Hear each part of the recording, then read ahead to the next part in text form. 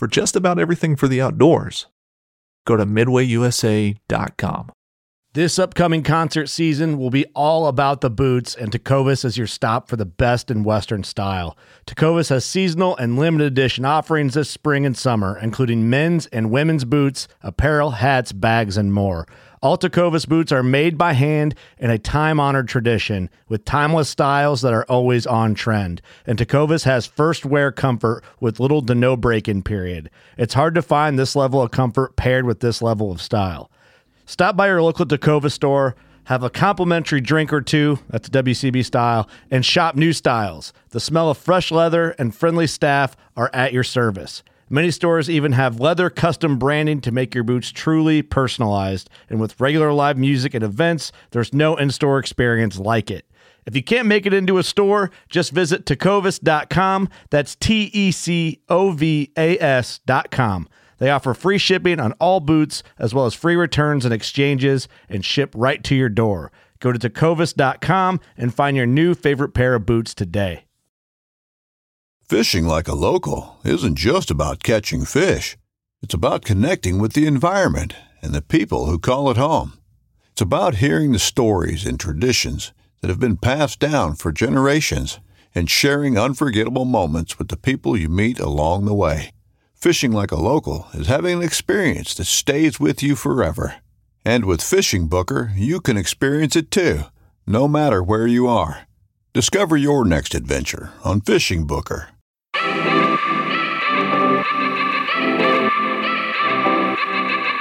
Happy Tuesday, everybody. Today is October 19th, 2021. And today's episode is 184, and we're just going to run it. Today's episode is going to be a recap of my Illinois buck that I shot a couple days ago.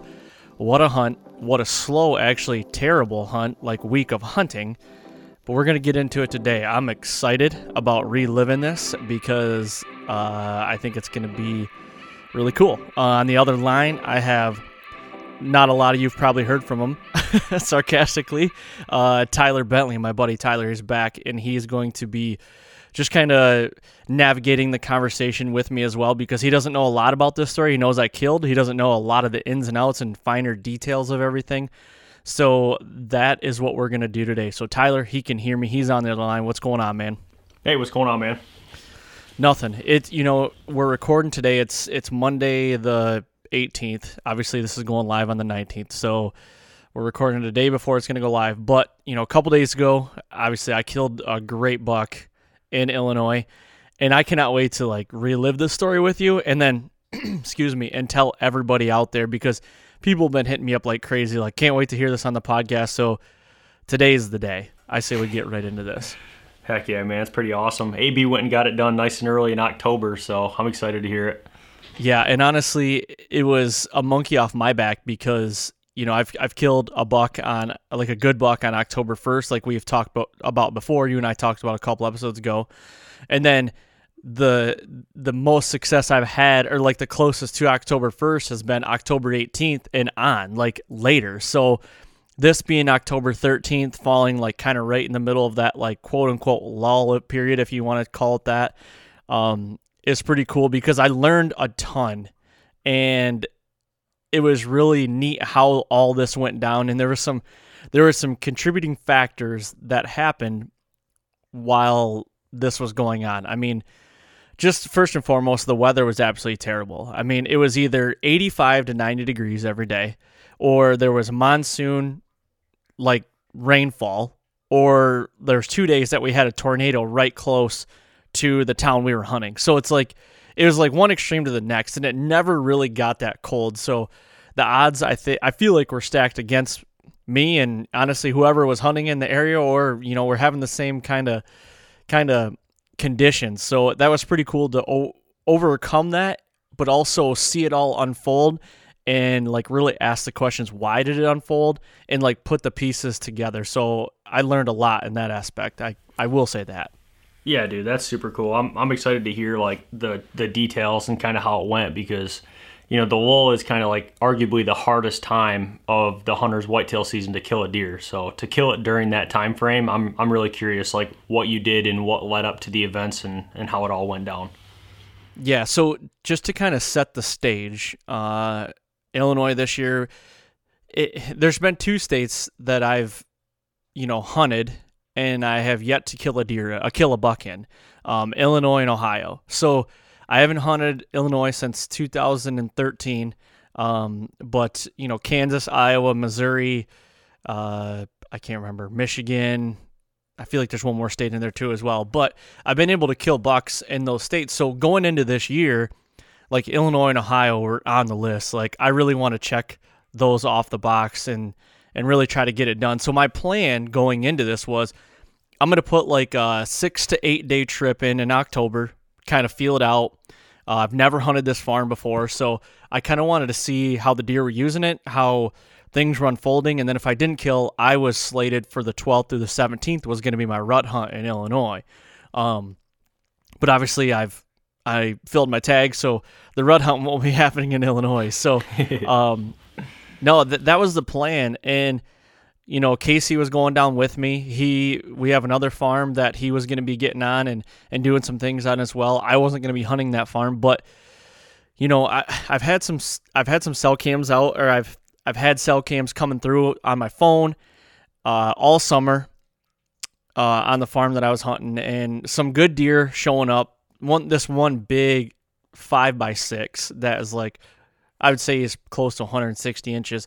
One picture of him in the summer in velvet, and have yet to get a picture of him since. You know what I mean? And I'm like, going into this, I know there's good deer on this farm, but it's like, who's going to show up, and where is this big deer is in the back of my mind. Like, where is he at? I really want to figure this out. So that's kind of like setting the stage of, the layout of what the trips were going to be like.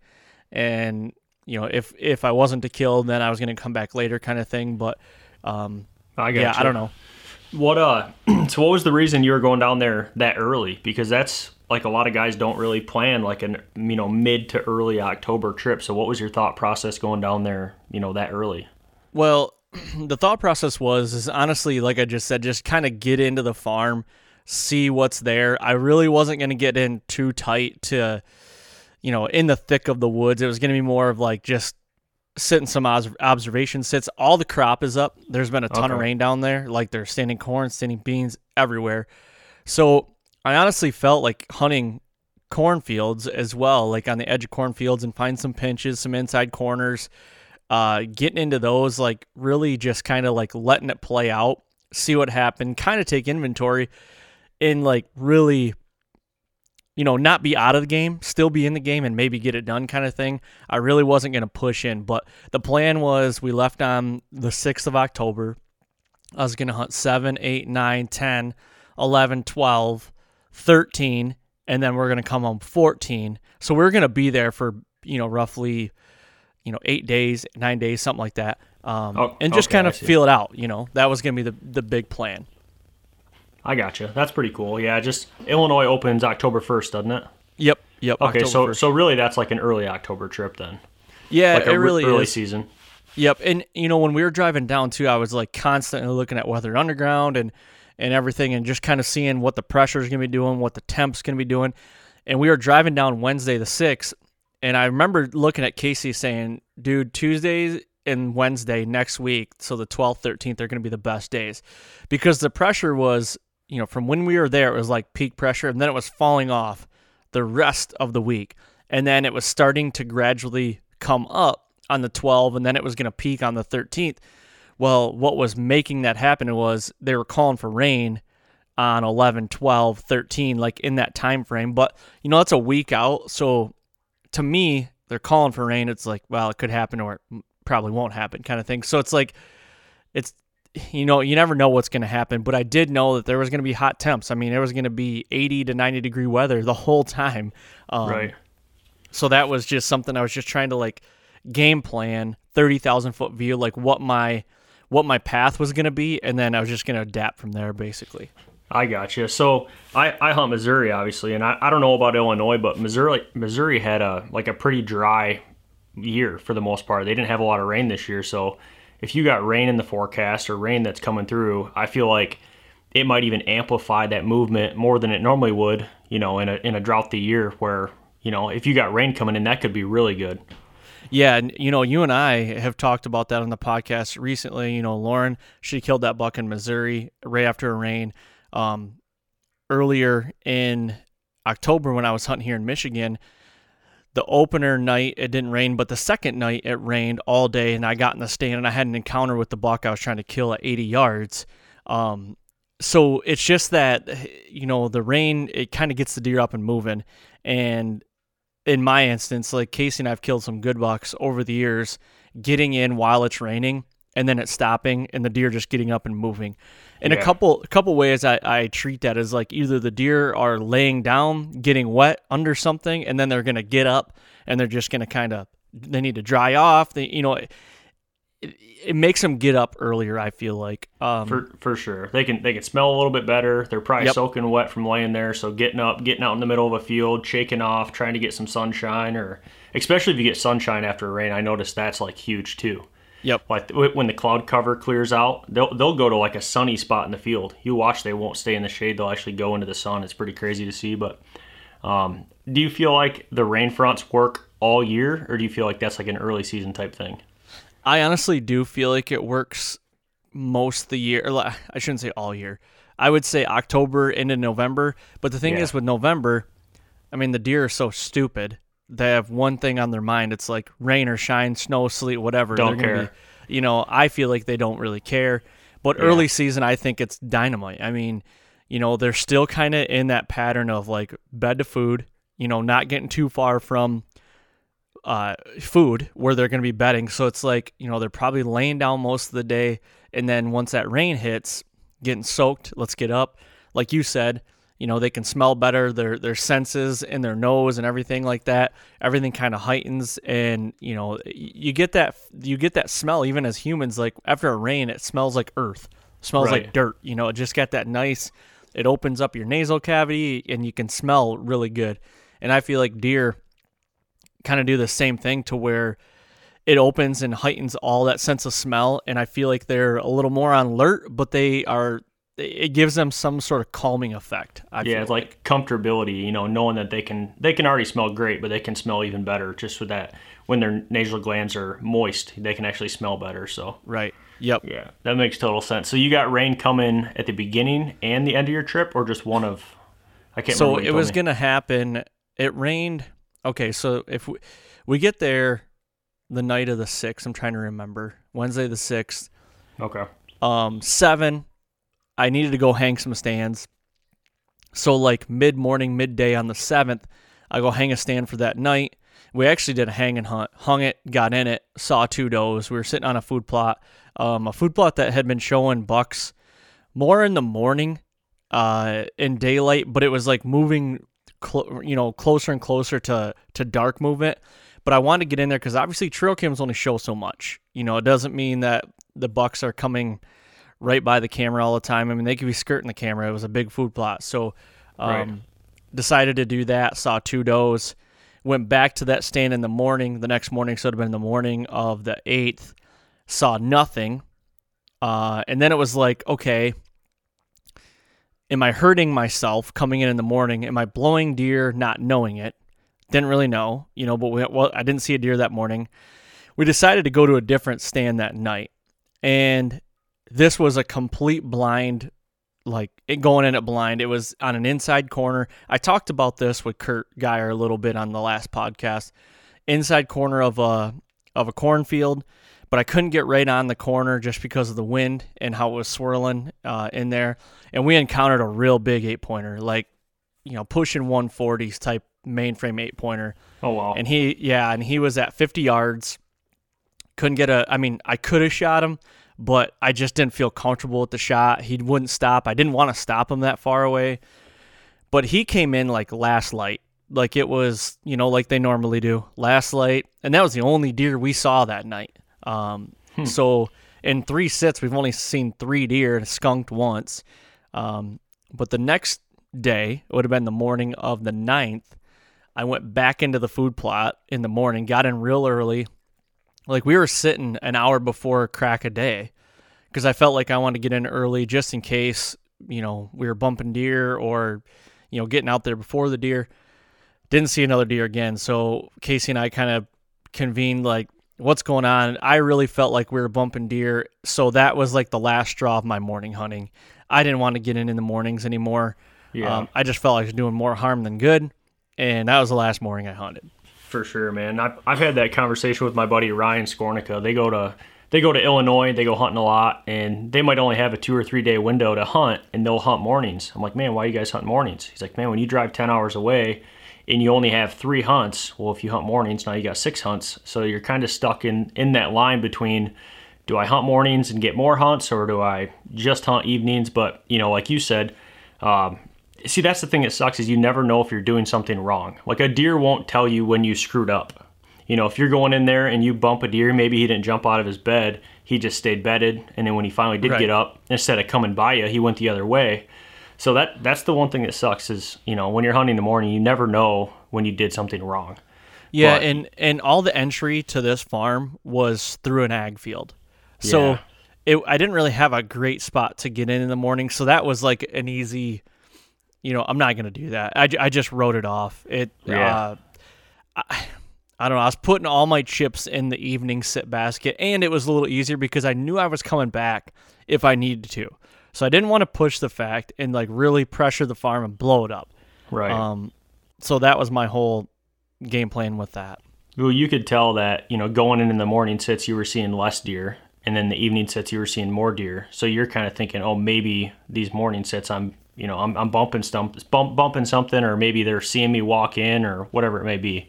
Yep. And I would say, too, for anybody out there listening, like, really, if you're in this situation, in this time frame, I mean, in the rut, I wouldn't have cared. The rut, I'd have got in, usually those deer, no big deal. Usually those deer, not saying they're not out in the fields eating in the morning and everything, because they are, but, I think they tolerate a little bit more because they're so, jacked up on testosterone and chasing does and everything. Right now, I mean, they're so relaxed. They're so... you bump a deer, you might not see them again for a little while. So if you don't have bulletproof entry in the mornings, and even exit, but like entry in the mornings, really, I mean, you got to make that decision, yes or no, don't go in, go in. I, totally wrote it off.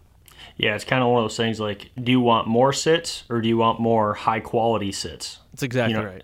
So that's really what it comes down to. And if you don't have perfect access early October, like you said, he's on a pattern, and if you go in there in the morning, you bump him, you might just bump him off that pattern. He might do something else somewhere else, so it just kind of gets tricky. So, yeah. So the next day would have been, oh boy, where are we at? The night of the 9th, I think. I think it was the night of the 9th. Yeah, I think it was the night of the 9th. No, we hunted that morning, went in. Anyway, I can't remember. It was the next day. We didn't hunt the morning. Went back into that inside corner of that cornfield, and we got in, set up. It was like just before 5 we were set up, and we're sitting there, and I'm trying to stop sweating because it's so hot out, and I'm walking in with a t-shirt on, taking another t-shirt with me or another shirt, changing the shirt when I get in the stand after I stop sweating, stuffing the other shirt away. And it's like, it's not the most fun, to be honest with you, but I want to be hunting. So I'm just going to deal with it. It's like 87 degrees, I think, that day. And hot. It's hot. 5:30 rolls around, and we hear this cough, a deer cough down. I mean, it had to been, I don't know, within 100 yards for sure. It sounded like it was close in the thick stuff. And Casey was like, "Did you hear that?" And I said, "Yeah, that was a deer for sure. It was a deer." And it was off to my left. I'm facing the corner, like, of the corn, and it wasn't very long after. All of a sudden, I see tines coming out into the field, and I'm like, "Holy!" I said, "Shooter, Casey, shooter, big deer, shooter." I just kept saying it, "Shooter, shooter," like. And I jumped to my feet to grab my bow, and there was 2 deer coming up the gully behind us, and they were does, and they saw me get up, and they blew and ran off. No. And I'm like, crap. But at that point, they were on one side of the stand. He was on the exact opposite of the stand, so he didn't really get boogered at all. Okay. So he's standing in this cornfield, and I'm like trying to figure out, like, obviously I know he's a shooter, and it happened to be that 6x5 that we haven't seen all year, or all, since that picture in the summer. Okay. And it's him, 100% him. He is a giant. I mean, he is all of 160 inches. You know, you'd have to ground check him to see if he's bigger or smaller, plus or minus. But I mean, if I had to put a number on him, he's 160, if not a little bigger. Good buck. Real good deer. This is 5:30 in the afternoon. So this is something Kurt and I talked about last week on the podcast as well. Is like he kind of brought it up. It's like, you know, if you hear those deer cough or sneeze, it's usually like, in his experience, it's when they kind of get out of bed. In my experience, that's the same thing. Like usually that deer gets up and he's coughing and he's like kind of stretching, doing his thing. I think he was bedded right there within, I'm going to say within 100 to 150 yards, somewhere in that area. Dang, and close. I think real close. And I think that's why we caught him at 5:30 in the afternoon. Right. Well, when he presented a little bit of a shot window, he was at 60 yards, and it wasn't even an option. I mean, I too far. You know, yeah, too far. He was on a mission. He was eating corn. He was trying to get away, like not trying to get away, but he wanted to go west when we were east. So Casey didn't get any footage of him, but it was a good encounter. So I'm like, okay, he's here. You know, I'm gonna hone in on this deer because I've been trying to figure out where he's at. Now I found him. Right, and you kind of got a rough idea where he's at too, like where he could potentially be bedding at. Right. Yeah, I gotcha. So you're obviously like on the fringe a little bit. You're not in the timber. You're like on the edge. Yes. Yep. So, well, the stand location itself was not like right on the edge because we couldn't get that close. Like if we could have been right on if we could have been right on that field edge, he would have been a dead deer. But honestly, I would have killed that 8-pointer the night before. So, you know, I mean, so that was just the way it was. And we couldn't get on that edge because of the swirling wind. It just, no matter what way we shook it, when we went and checked it out, I was throwing milkweed and everything, and it was just swirling there. You know, we couldn't, the wind was out of the south, but it would blow out of the north, like out of the south, and turn around, come and swirl around back and it's like we knew deer were bedded down in there, and we just couldn't get in tight enough. I gotcha. So you got some hills, I'm assuming, where you're at too. Yeah, swirling like that. Yep. There was some hills, and they were bedded. These deer were bedded on these little knobs, and it was like a finger of timber dividing 2 ag fields. And when I say finger, I mean it was big. It was a couple hundred yards wide. Okay. You know, it wasn't just like a fence row with timber. It was a good finger, but there was some high spots in there, and I figured that's where the deer were bedding because they're up high. They get good wind there, you know, the thermals, and they could see. You know, they could see. And the good thing about that is we were using the standing corn to come in. I mean, we were coming right down the middle of the cornfield. We weren't staying on any edges. We were coming right down the middle of the cornfield using the standing corn as cover. Oh, that's good. That's a good idea. Yep. So that happened. Didn't hunt the next morning. Same conditions coming into the next night. And we decided to get on that corner, that field edge corner, get in tight, but we sat on the ground. There was a deadfall right there. There was a deadfall, and we figured that we could get the most consistent wind. And the reason being, there really wasn't a tree right there that we could get into. But the best way I can describe this is coming into the lower point of this field, there is a huge ditch. I mean, it was like a washout ditch. And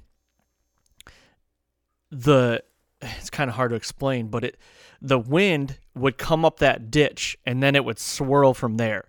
But we were just off of that ditch, I think close enough to where when it took our wind, it like took it straight, it'd be straight north, and the deer would be coming out from the south. But there was no tree there, so we had to get on the ground.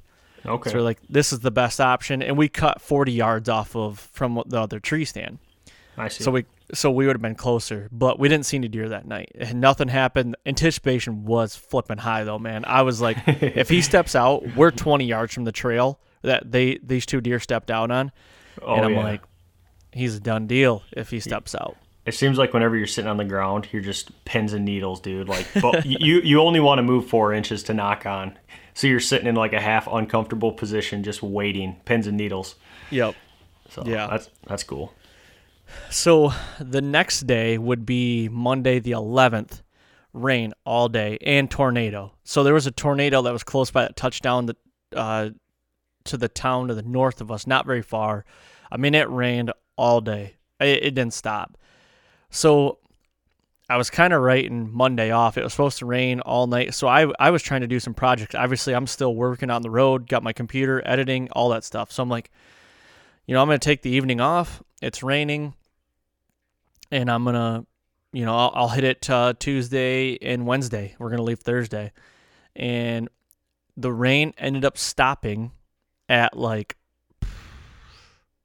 4:30, 5 o'clock, which you're pushing to, in my opinion, you're pushing, it might have been a little after 5, you're pushing like getting into a stand. Like it's getting kind of late. You want to be in late before then. Yeah, you would have want to get in during the rain at that point. Mm-hmm, exactly. And sitting on my computer, it's 6 o'clock, my phone goes off, and I could see that it was a cell cam, and I'm like, please don't be. Please don't be a shooter. Open it up.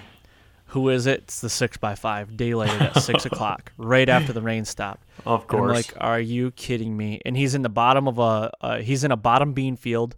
There's hills on each side. Okay, there's just a strip of beans, a little field that the farmer came in and farmed, and he daylights. Right after him, another old buck, like just a shit deer. I mean, he looks like he's a 7 with some trash at the bases, so I don't actually know what he's going to like have for scoreable points. But you can tell this deer is like 7 or 8 years old. Big old chest, old face, like just a shit deer. Yeah, just a tank. And he's literally coming by a cell cam, which if you guys are looking for any trail cams or cell cams, go check out ExodusOutdoorGear.com. The Exodus Render is a great cell cam. There's a 5-year warranty. And, go check those guys out and order a new render camera. So anyway, with that, these deer are coming by this cell cam that there's a tree stand 10 yards from it already there. Like, and nobody has sat in this thing all year. Like, it's unpressured. So the thing is like, we were having south winds, which was good for that stand. It was probably the best wind for that stand. But obviously it's already 6 o'clock. It's going to get dark in 45 minutes. There's no way I'm going to be able to get, I mean, the deer already worked through. It wasn't even an option, It wasn't even, it's just like one of those things. Okay, you beat me, should have went in and you beat me. But honestly, I wouldn't have went to that stand. I'll be totally honest with you. I would have rode the hole at the inside corner at the cornfield, because I knew there was 2 shooters there, and I would have done that. Yeah. So.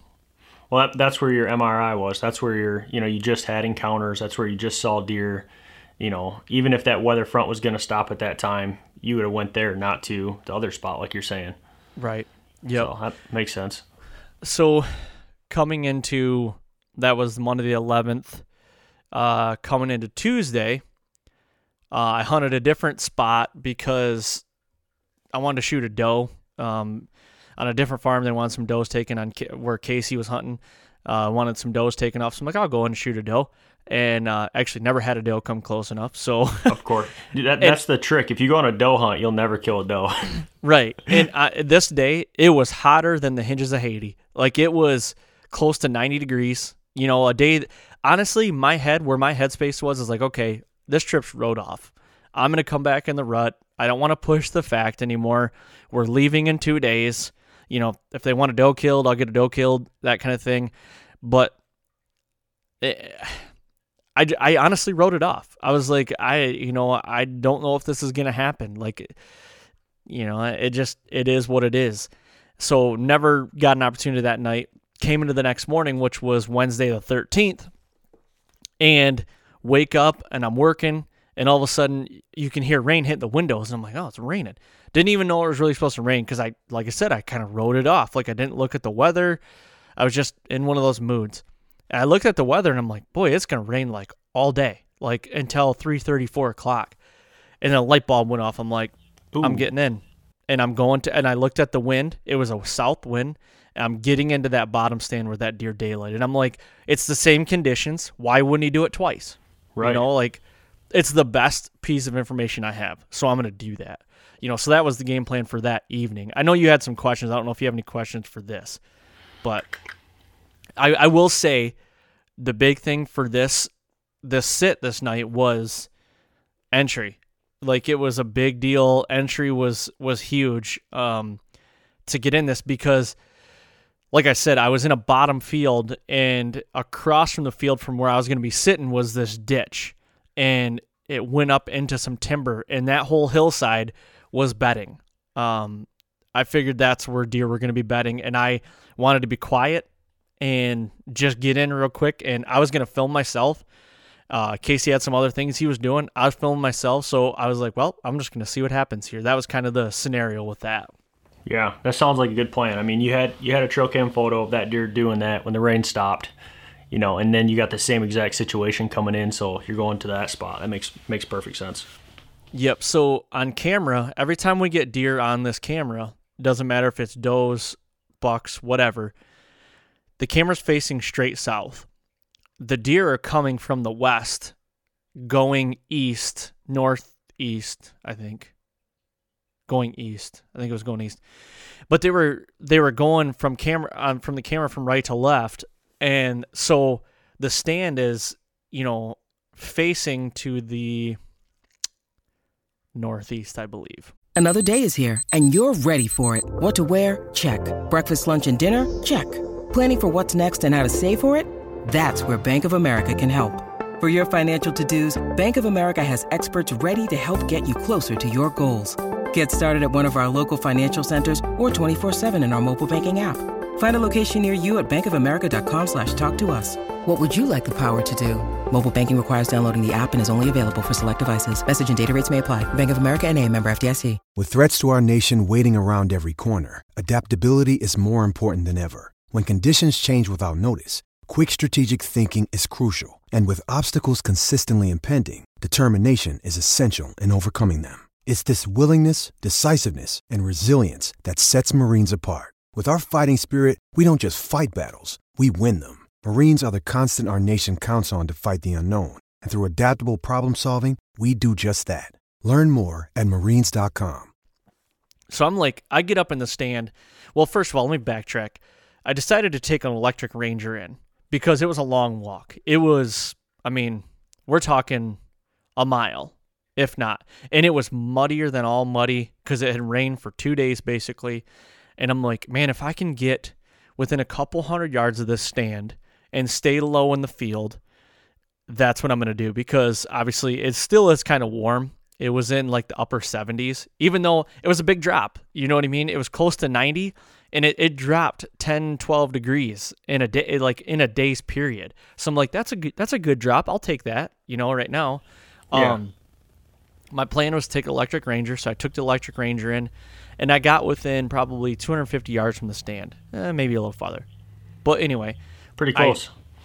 Close, yeah. Well, it might have been a little farther than that.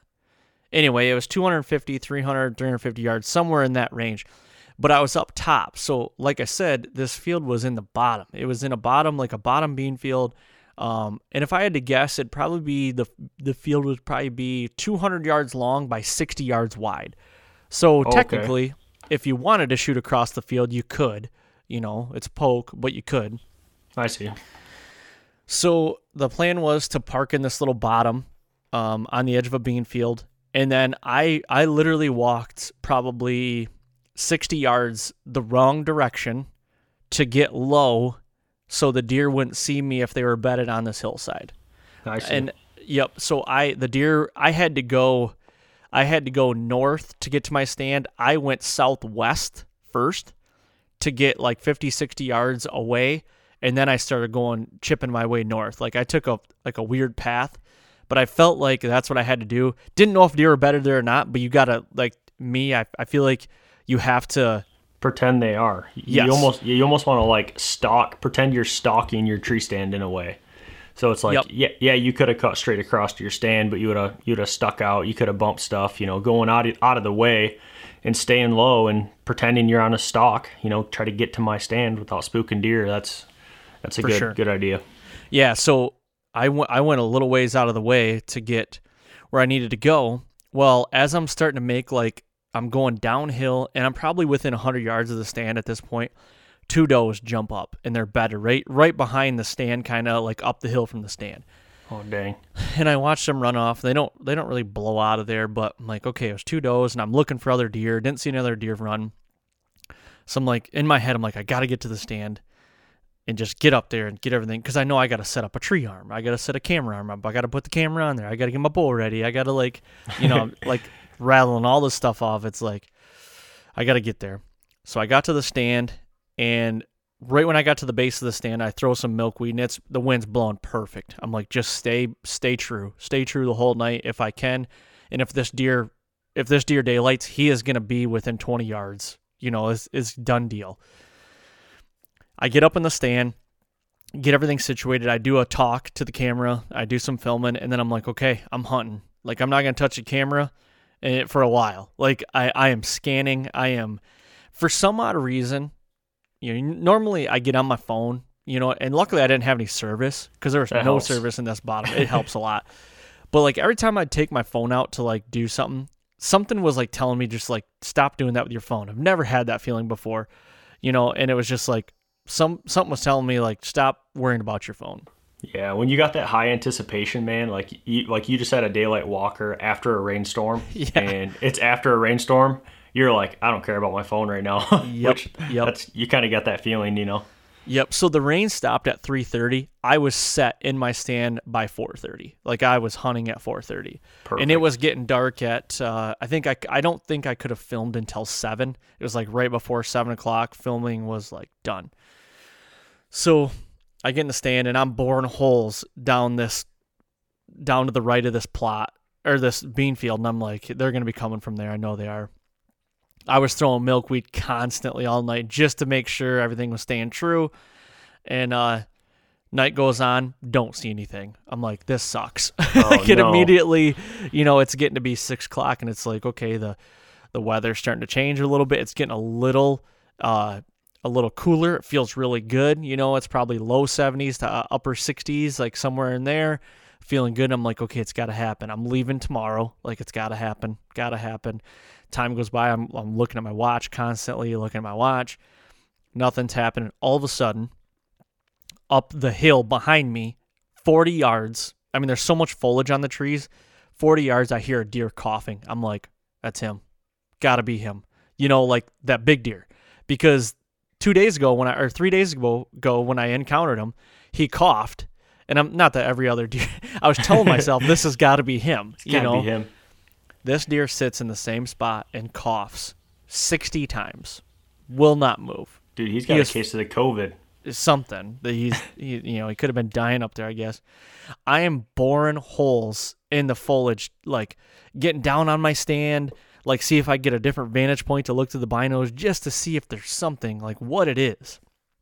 My heart's starting to pump a little bit. I'm like, man, all this deer has got to do is he's got to walk 30 yards and he shows himself, I'm like, please, just come down. All of a sudden, on the corner of my eye, there's this ditch across the bean field from me, 60 yards. Here comes a doe and 2 fawns.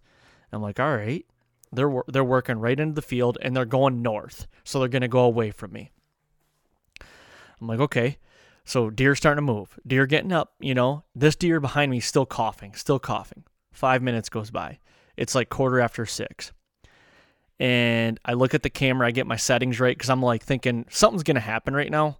I feel like something's going to come out, and I just need to be able to grab the camera and go. And point and shoot, ready to go. Exactly.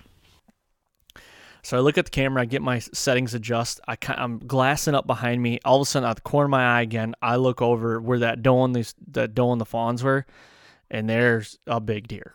And the first thing I noticed was he's got a huge chest, huge neck, huge body, and then his antlers are huge. And I'm like, I picked the binos up right away, and he's got mass for days. And I'm like, that's him. Like, I was thinking it's the 6x5.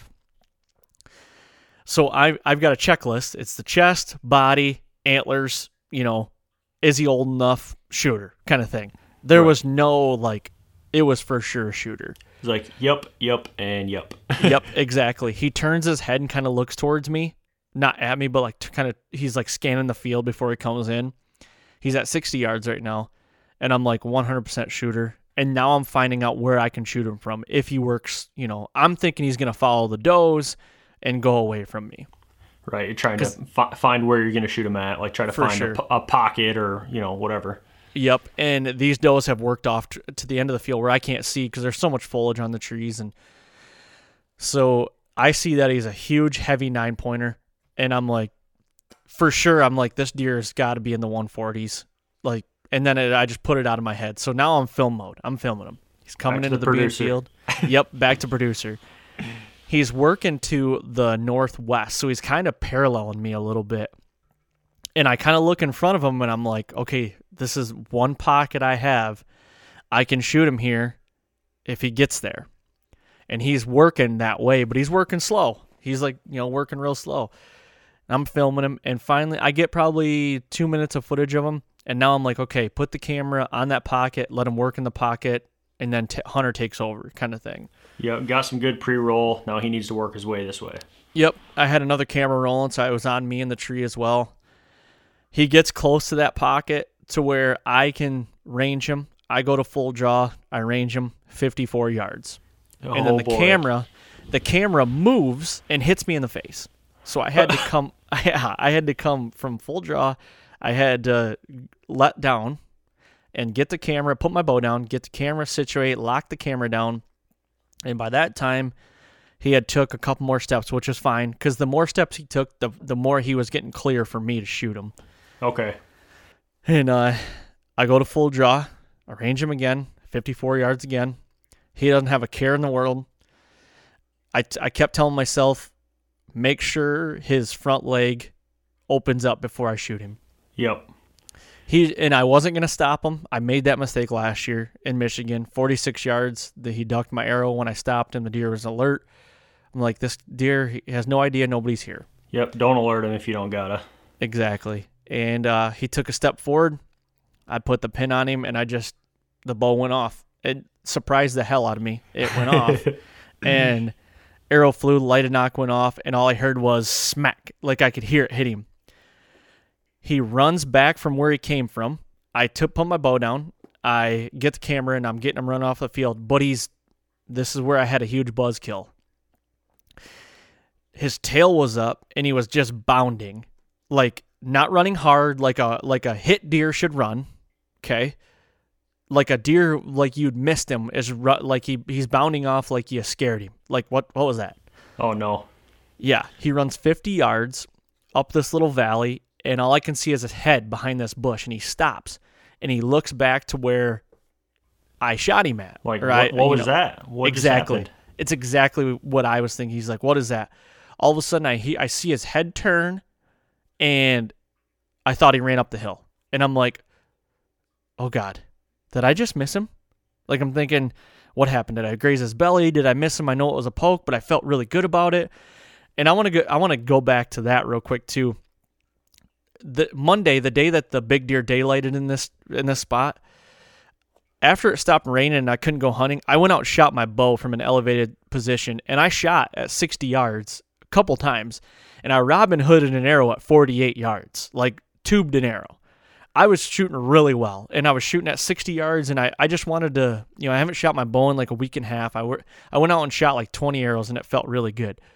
Honestly, I felt like having that shoot, like having that practice session, really gave me the confidence to be able to shoot this deer that far. Like, yeah, that's a long ways. It is. It really is.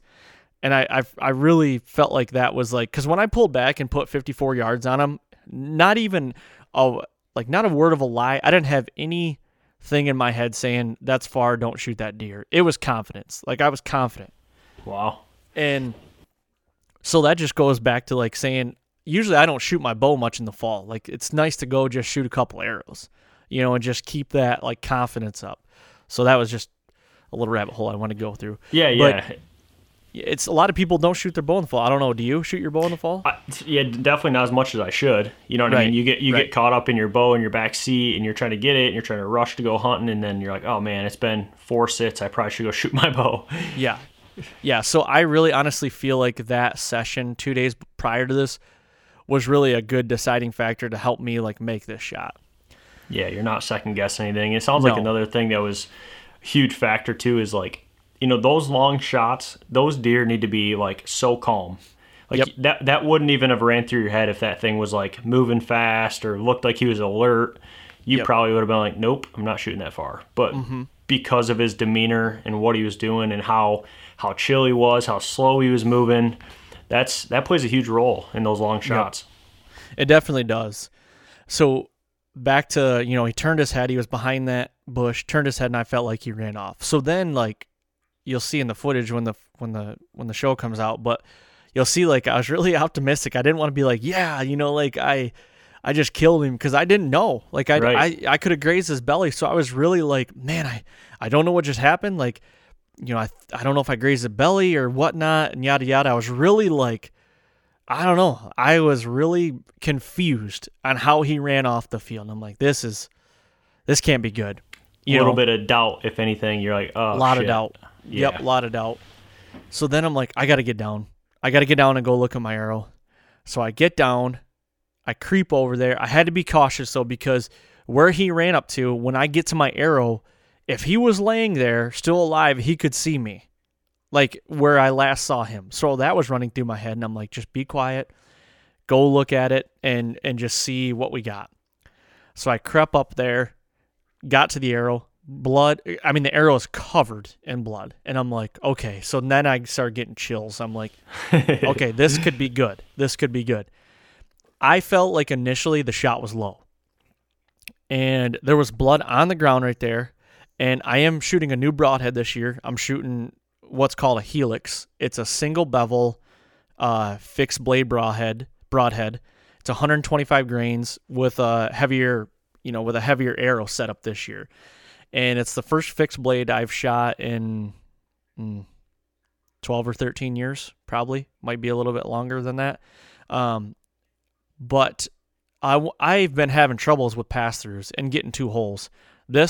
It buried all the way almost up to the fletching in the dirt behind the deer. And That's I'm like, awesome. So yeah, at 54 yards too. So my initial thought is like, okay, what's running through my head? I got to get a hold of my buddy Ben, like get him here, and so I could get some help. Casey was on a different farm. He had no service. I didn't have any service, and it was still daylight. So I get a hold of Ben.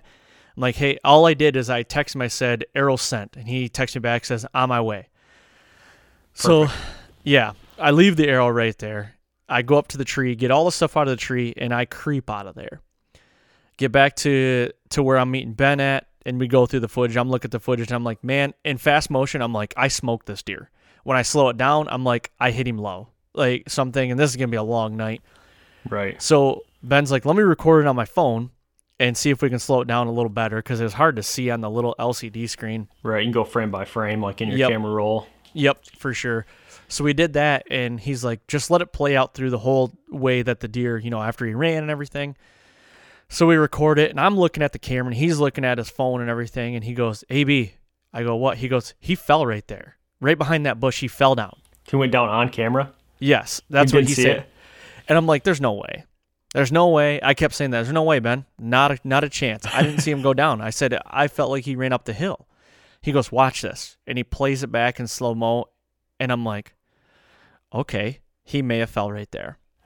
And you can see that like tail flicker, like the, oh man, I'm hurt. Like tail flicker, And I'm like, there's no way he's right there. So anyway, I had to wait for Casey. I called him. I had to have him get another camera, get the lights. Like I wasn't prepared for a track job. And I needed him to film it. So he finally gets there, and we head back, and I was like, what I want to do is I want to get to the arrow. We're going through a game plan. I want to get to the arrow and pick it up from there, try to find blood, and then we're just going to trail him. Yep, go do the recovery. Yep, got to the arrow. Casey's rolling. I get the arrow, talk about it, whatnot, and I'm finding a little bit of blood, and finally curiosity got to the best of me, because I'm 50 yards from where I last saw him. And I told Casey, I said, I think I'm just going to go up and look and see if he's laying right there. I took 3 steps, white belly, rack right there. Oh, done. Nice, dude. He ran done 50 right yards there. and died on camera. And No I was way. like, I didn't see that part, though, and Ben was right. He's like, he's laying right there. And I'm like, no way, dude. And when I walked up on him, wow. Like, I was excited with the Hambino. This deer, I think I might have been a little more excited about, because he is a massive, just stud of a deer, and it was unbelievable, dude. That's so cool, dude. That's so awesome. Just a big old Illinois buck, dude. The bodies on those deer are just massive out there too. Yeah. Well, I'll get to the body here in a second, but went up there, we did our filming and everything, and kind of flipped him over, figured out where I hit him. It couldn't have been any better. When we were skinning him out, it went through both lungs and took out the bottom part of his heart. Oh, no way. Smoked him. Yeah, it couldn't have been any better, honestly.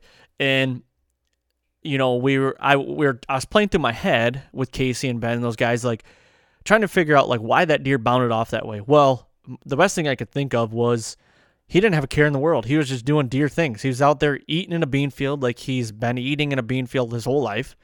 And he gets shot, and I think it took him 50 yards until he stopped, and he was leaking blood right there. There's blood all over where he stopped, but I couldn't see it because he was behind a bush. But I think it took that long for him to be like, oh my gosh, I feel weird. You know, like he didn't even know he was hit. Right. You know, he honestly didn't know he was hit. Yeah. The arrow zipped him through so quick that it was just like, man, I don't know what just happened. Yeah, like getting cut with like a really sharp knife. You don't even feel it for a minute. Exactly. You know? Yeah, so and then the pain really starts. Yeah, that's a good point. Yeah. About 50 yards later, you're like, oh no. Yeah, exactly. I'm bleeding out. What's going on? Yeah. So, no, dude, it was awesome. He actually has a 10th point. He's got a G4 on the right that's about 1.5 inches long, which I didn't see. So it was pretty cool. But he scored 145 and 3/8 as a 9-pointer. Oh crap, dude! That's a big good buck. 9. Yeah, yep.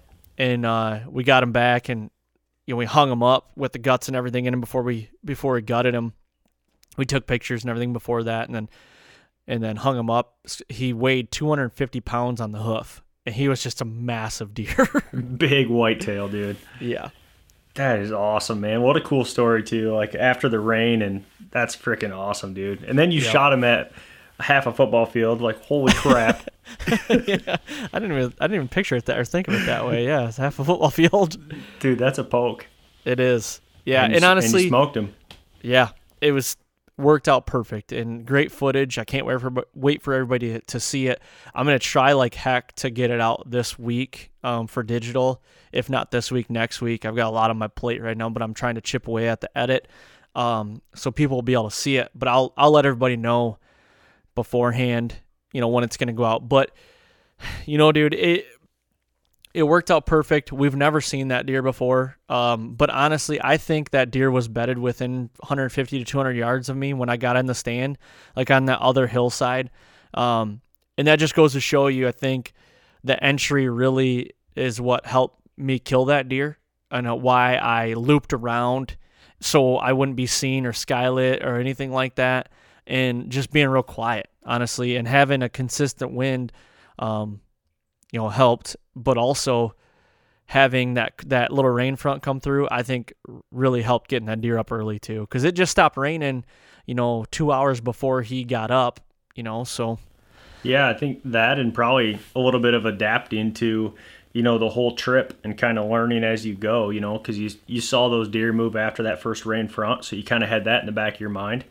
And then, obviously not hunting the mornings, so you're like, well, I might be doing some damage here. So I think it's probably a combination of everything we've talked about that kind of all came together. Yeah, I agree. And honestly, like I said, I'm not going to lie to you. I wouldn't have went into that stand Monday night when the big deer daylighted, because it was, nothing was really showing up on that camera.